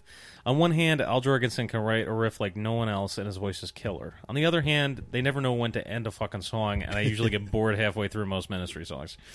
America Can't, however, is everything I've liked about Ministry in the past without the bad. Sure, the songs are repetitive and long, but these never seem to wear out their welcome. It's a heavy, catchy album that flows together real well and seems like a singular vision, while still remaining eclectic enough to never feel too samey from track to track. The superfluous turntable scratching aside, which we didn't mention, cut that shit out. That was actually one of the NWA guys, not DJ Yella, but don't care. Don't need it. Cut that shit out. But that aside, this is a great album and makes me want to revisit Ministry's back catalog and make sure I wasn't wrong about them this whole time.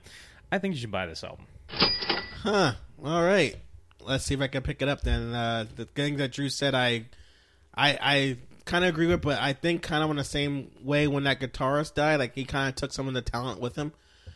And with Donald Trump becoming president and the inevitable potential for protest albums emerging, I guess Al decided that his band must rise to the challenge and put out like a kind of a half-assed record full of like samples, like the guitar scratch, the scratching that you mentioned over like guitar hooks, blast beats, lackluster vocals.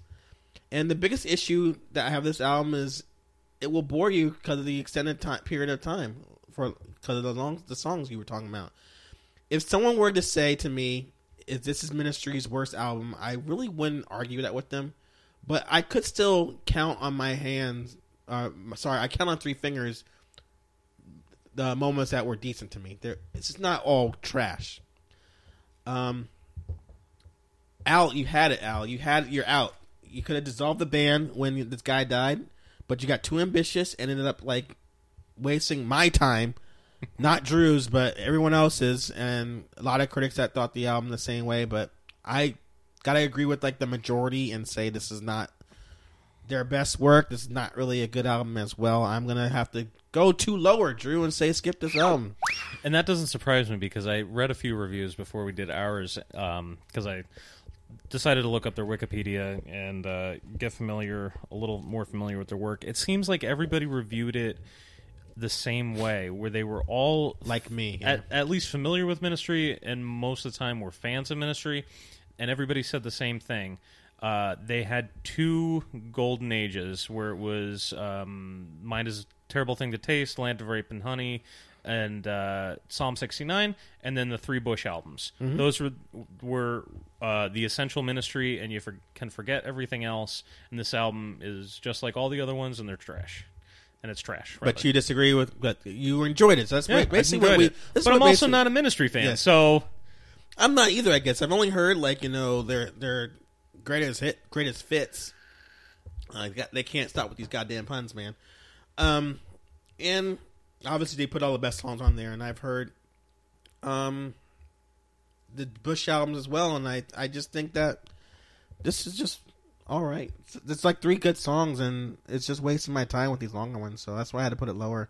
I can't really fight you on this too much because it's not something I'm that passionate about, and I'm glad you're not the same way. I feel like when we're that far apart with ratings, we should really like duke it out, but it's just like, why bother? I don't care to. I'm probably not going to ever go back to this album. Yeah, not because it's bad. Just there's more to listen to. I don't think Ministry is ever going to be a band that I'm going to be like really in love with or invested in. I'll throw on a Ministry record every once in a while. I have a copy of Psalm 69 from when I was like 13. It's fine. Like this album, I feel like is pretty solid. Buy it, definitely. Definitely do not. I have to disagree with them. We're duking it out. We're duking it out now. I brought it up.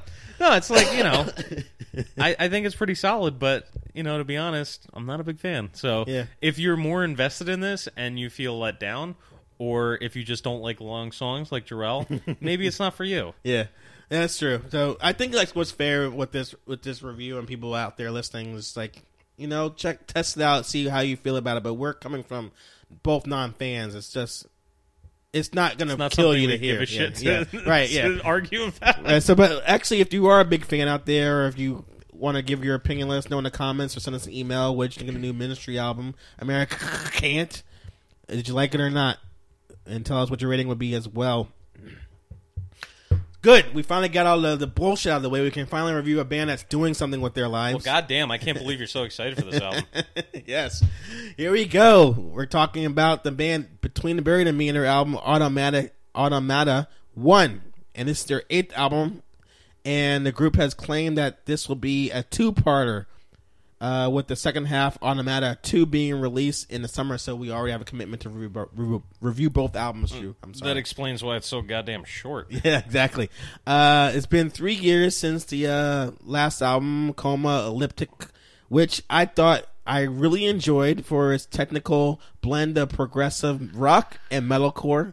So I was really excited to review this one as well. So Drew is going to tell me what he thought of the band, because you said you stopped listening to him with the album Alaska, so you listened to all the older stuff. I remember I listened to Colors a little bit, but it didn't really hit me, and I guess I'm in the minority on this again because that's like their best album according to all their fans.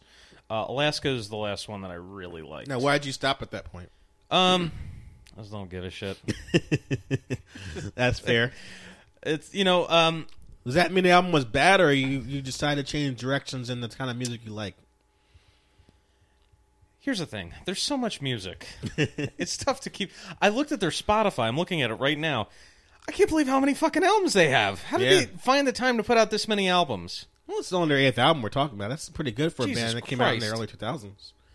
Or late 90s. And they got 2-parters? Parallax and Parallax 2? Yeah. What'd you think Future of? Sequence? Jesus Christ. So they used to be a different sound before all this. That's what I didn't know that. Slightly. Okay. I feel like what made them really good to me on those first few albums was, as a metalcore band, they were kind of generic, but they had like prog elements which pushed them over the edge. So it was almost like a Pixies type of thing where it was like soft and then loud and then soft again. And that's why I thought it was so good on albums like Alaska or Silent Circus, where it would just be like screaming and breakdowns and stuff, and then they would go into like just something ambient and beautiful, and there would be sweep picking and like singing and keyboards, and then they would do the breakdowns. Didn't give a shit about the breakdowns. But I feel like if you take the breakdowns out, it's not as interesting because you don't have that juxtaposition of the two sounds coming together. Yeah. Yeah, that's what makes them great. Like with the progression that they're going, they're not like your average Coheed and Cambria band. You know? I feel like they're going in that direction, though. Yeah, I feel like that's what they're doing with this album. I definitely got more of a prog rock or metal kind of vibe off of it, more so than with previous albums, where it wasn't as like structured. It just felt like kind of something you would find on a Coheed and Cambria album, but with like the occasional screamed vocals. Yeah. Well, let's see how this one goes. But with the last album and this one, this is a conceptual album, but this time singer Tommy Rogers says like the lyrics deal with having the ability to see other people's dreams. And I didn't get a chance to really dissect the words, but being that this album is only 6 tracks, like Drew mentioned how short it is, it's only 35 minutes. It's one of their most digestible projects I've heard in a long time. With the opening track called Condemned to the Gallows and the 10-minute closer, Blot, which don't worry, Drew, we will talk about Blot in more length later. I think Between the Buried and Me are still showcasing your talent at effortlessly switching from time signatures and genres from medieval symphonic metal to death metal, peppered with blast beats and shredding guitar solos all in one song. So I think they still have it. The song House Organs continues to show the group's Dream Theater-esque prog metal influence, with this song switching from heavy guitars or heavy metal to soft piano-laced rock during the bridge. So I thought it was coming off pretty well. Usually, which is no surprise, I don't like long songs. Unless it's old school Metallica or like a hip-hop posse cut with like 17 rappers on one track. But just like a cypher jam. Yeah, but a band like this makes it work since it comes more. It gives them more time to explore different musical elements. Need examples? I'll give you some. I do need examples. Yellow Eyes. The song may seem tedious at some points since it's over 8 minutes, but you gotta give credits to Tommy's skill at switching from clean vocals to hardcore growling depending on the transition of the sound. That's my example. I have another one, but I wanted to give, if there's any songs in between that I didn't mention, a song after I think a song after Yellow Eyes. I can't remember the name of it, but Millions. That's it.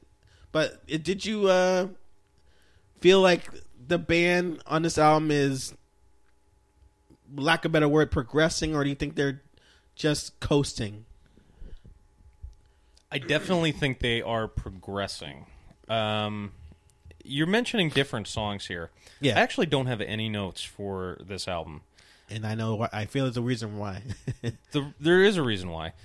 As I've mentioned on the show before, I usually do most of my listening in the car. The album was halfway over before I even really noticed it. I thought it was the same song. As soon as you got the pen and the paper, it's over.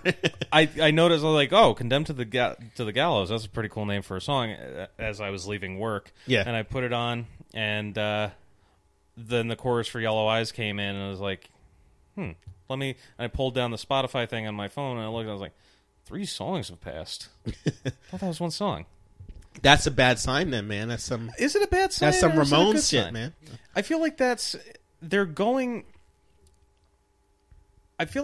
in a very strictly prog direction, which, depending on how you feel about prog, is going to be either very good or very bad. Yeah. Do you like playing Dungeons and Dragons and eating Funyuns in your basement? Well, I do, but I don't listen to prog rock while I do it. Okay. It's more a I don't know, death metal. Shock. I almost fainted there. Go on.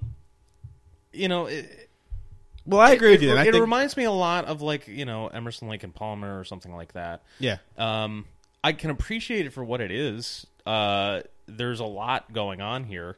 There's a lot of different riffs, a lot of different instrumentation. I was kind of surprised at how much keyboards and like pianos were on it, because in previous albums, it almost felt like he needed something to do when the rest of the band was jamming out. So he's like, "Oh, I got my little keyboard here, and I'll jam out with you guys too, dude. I can bring out the Casio if you want." And I mean, sure, Tom, whatever you want literally. Little keyboard. Yeah. Like I saw them back when the Silent Circus was relatively new. Yeah. And the thing must have been like maybe a foot long. And he had it off to the side of the stage, and whenever there was like a guitar solo, he would go over there and do his thing when he wasn't needed at the mic. But now he's like come into his own. He's like, there's lot going on. Yeah. Well, I'm gonna say, like, with the song "Blot," I think really showcases my point. I think that you agree with me a little bit that they're progressing. I think the progression of the band really showed on that last track, because I love the headbanging Viking metal intro with the chaotic lead guitar work going throughout.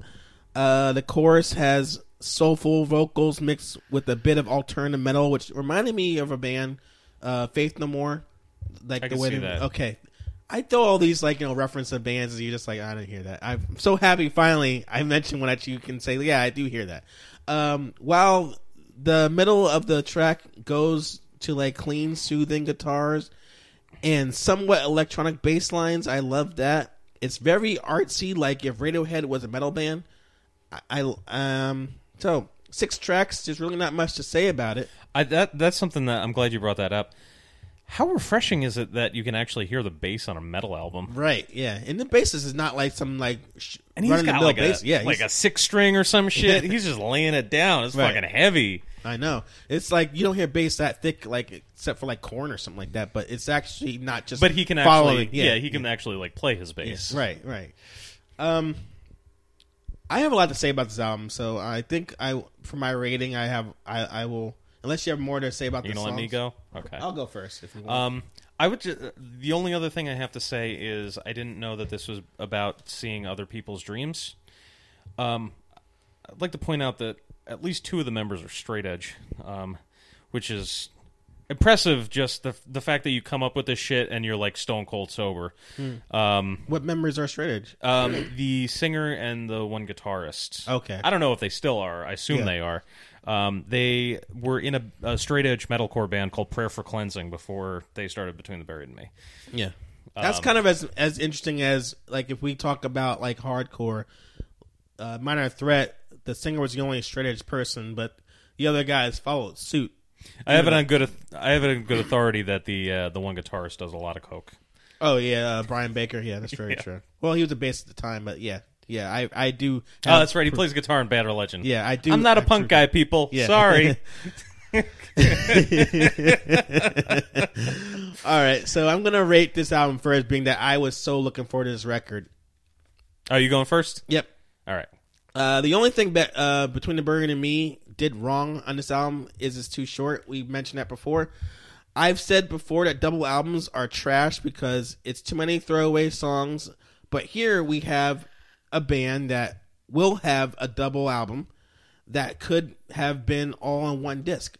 I hate that shit. That's been like I know Cypress Hill did that with the Skull and Bones album on 2000.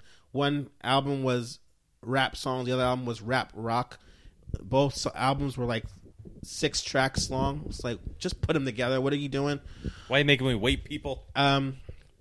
So to all of you out there who still buy physical copies of albums, I can't encourage you to purchase this to take up space in your CD rack, record collection, or album booklets that you still drive around in your car with. That's the problem. I'm going to say just download this album. It's okay. Now, I got good news for the band. I got good news. All you guys have to do when you release the second album is make it mediocre. And if you put that album with this one together and release it, it automatically will average to a buy list. That's all you got to do. So, or if when the second part comes out, they package them together. Right. That's what I'm saying. Put it together. Buy that shit. And then you'll buy it. Just all you got to do is the next 6 songs, if that's how many songs you're going to do, just make it average. You don't have to even push. I'm not making you do any more than that.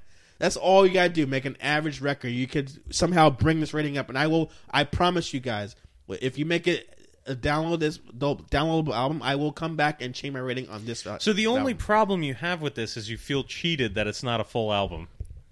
It's not. The songs aren't that good in the first place. They're okay, and it's too short. That's what I'm saying. So why buy 2? Yeah, you make a good point because the biggest problem is it's too short. Too short, and it's a double disc. That's your problem. I hate that shit more than when a band is overzealous and puts out a double album of like 36 tracks. That's a given. I understand that. It's something that goes in bands' heads. But when you pull this, like, we're going to do a 2-part album and have one album have 6 songs, the other album 6 songs, like, why are you wasting our time in disc space? What if they put out the next part and it's like 80 minutes? Oh, that means what if it's not going to be another 30-minute one? What if it's going to be like too long? That's the problem. And now it's even longer. Yeah, because you already had it. It's like an hour and a half, 2 hours. Well, then the challenge goes deeper than that. Like, if they're gonna really if this was not a cash grab, if they really had a reason for splitting it up like that, and they give us more for the second part, that second part's got to be goddamn good. So that means there's more potential of throwaway tracks outweighing like the good songs. So you have to make that album a buy this record in the first place. It's got to be that good. So it's a lot of challenges because if you make 6 good songs and 6 bad songs, then you're wasting time at the same time. But then when you average 6 songs with like 12 at the end of the day, that makes too many songs that were bad and too few songs that were okay. So it's too much math. I got to figure out what I can't wait to come back to this. Yeah, me too. So when they release the second one. Download this album. Check it out if you like it. You might think they're teetering, or they're just like kind of like just like bleh, like whatever, just putting out like a standard album. I'm talking too much because I'm drinking too much. But Drew, go ahead with your rating on this album. For me, this is a tough review to do because no matter what score I give this album, there's a huge asterisk next to it saying your mileage may vary. Between the Buried and Me have gone full-on prog, and depending on how you feel about prog rock and metal will determine how much you like this record. If you're into real nerdy-ass prog like Emerson, Lake and Palmer and Dream Theater, this record should be right up your alley. If you're more of a fan of like Gorguts or like Death, something that gets proggy but is still pretty straightforward, like me, you'll find this album a little bit too abstract and dense. Maybe one day I'll take a handful of mushrooms and listen to this record again, and it'll be profound. I'll come back and I'll re-rate this as a praise this. But with just a handful of listens, I wasn't able to penetrate this album fully and really get it. I can appreciate it for what it is, but it doesn't really do anything for me. I'm going to give it a mild download it. Finally, we agree on something. That's good. Well, that's fine. Was that a safe bet, or you just didn't want to offend anybody? Do you really think it's okay? No, I listen to this album more than any of the albums we reviewed. You have enough time to do it. Hell yeah. That was part of it. But I also wanted to be like, is it just me? And like, what am I missing here? Yeah. And I would catch riffs here and parts there, and I'm like, oh, that's cool what the bass did here, and like I like the off time riff here, and like, but like as a whole, it's just like, do I enjoy it? Not really. I'm not really getting anything out of it. Mm-hmm. But I'm also not that into prog rock. I cannot stand Dream Theater. I kind of like Emerson, Lake and Palmer, and yes, but even them that get a little bit too up their own asses for my taste. But Rush you love then. Right, and that's another. You could throw Rush into that pile of like Death and Gorguts and like the Faceless, like all these different bands that are really progressive and are technical and are doing some like next level shit. I think we got to clarify when you say Death, who we're talking about. Not the punk band from Detroit. Thank you. The death metal band from Florida. That's what threw me off. You're the only person out there that was like, Does he mean that one band that released a single 35 years ago, or does he mean the prog metal band that released like 9 albums? I don't know. Well, I didn't know it was a prog metal band. The other band, the metal one. Well, they started out. They have, I think, I've only heard their first album. Yeah, they have like 4 albums that are like pretty straightforward death metal, and then they start getting weird, and their last album is almost like a straight up prog record. So but it's still like rooted in death metal. You gotta confirm with the old school death fans like me that would listen to death before they got too trendy and prog rock, or the guys that would listen to the black metal band, black punk rock band before punk rock existed. I'm that guy. You know, I came out the womb. You're like, I don't even fuck with anything past Scream Bloody Gore. Yeah, exactly. Once the term death metal started, I was like, I'm out. This is too mainstream. Exactly. It's too trendy now when they have a label on it when it's packaged. So anyway, let us know what you think of the brand. What the band's called? Between the Bear and Me. Thank you. What did you think of their new album? Did you like it? Or did you actually hate it? Or do you think it's just okay? Or are you excited about it? Or did you just not get it because you're not too high on drugs and or don't play all the guitars? Just let us know in the comments or send us an email what you think of it, and we will appreciate that and read your email on the air if you don't mind. Even if you do mind, we don't care because you have to make sure you say that anyway. End of the show, and I'm really bittersweet about this because I appreciate you guys listening. Say a little cheers.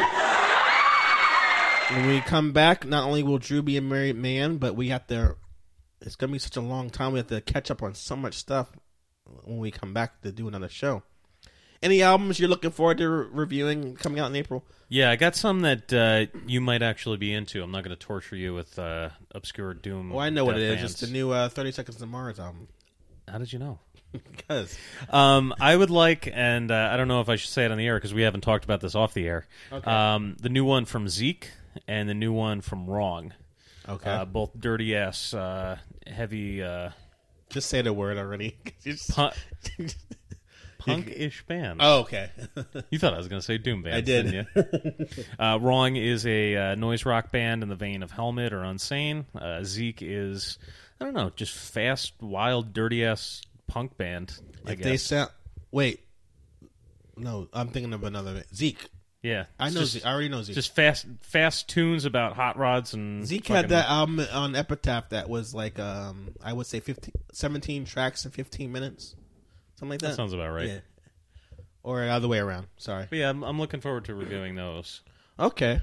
That's cool. I actually have the Flatbush Zombies rap group that we're going to review. Also, we got the... I did say 30 Seconds to Mars, which I guess you weren't talking about them.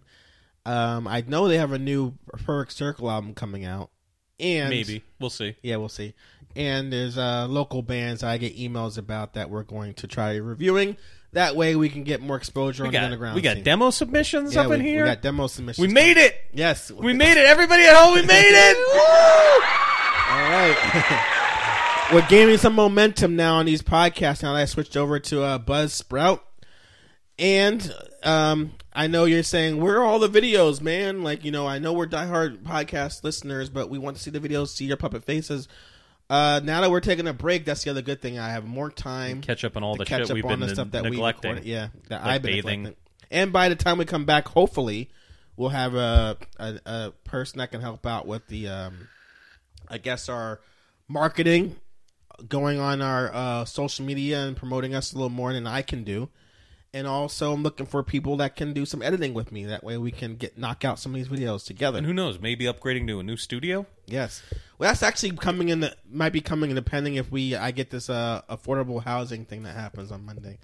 Yeah. I applied for a place down the street, and I'm hoping that our income is low enough that we can go in there. That's the sad thing. We hope you're making. You may or may not have to quit your job. Yeah. I might have to quit my job to make ends meet. Okay, so with that being said, I see the time. We're getting closer to 2 hours.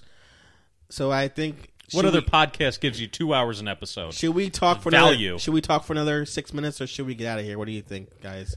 I don't get know. Out of here, or should we talk? People at home, if you want to call in, it's 1-800-6969-420. That's 1-800-6969-420. Operators are standing by. Good shit, man. All right, so let's get out of here. I'll see you guys in April. Here's how to get in touch with us. Go to our website, njhabitradio.net. Also, you can go to our email, type in njhabitradio@gmail.com. Send us your questions, your comments, your insults, or your advice, everything like that. Go to our Facebook page, facebook.com/njhabitradio, and make sure you like our page as well. Check out our YouTube channel, which is type in Hybrid Radio. You'll find us on YouTube. And make sure when you find us, you hit that subscribe button. It's real easy. Just click the button. It's done. I don't know what the problem is. You don't got to do a lot. Just fucking hover over it and then click the button, you assholes. And finally, you can follow us on Twitter at NJ Hybrid Radio. Till next time, saying have a good spring break, everybody. Spring break. Woo! Yeah, alcohol poisoning. Bye-bye.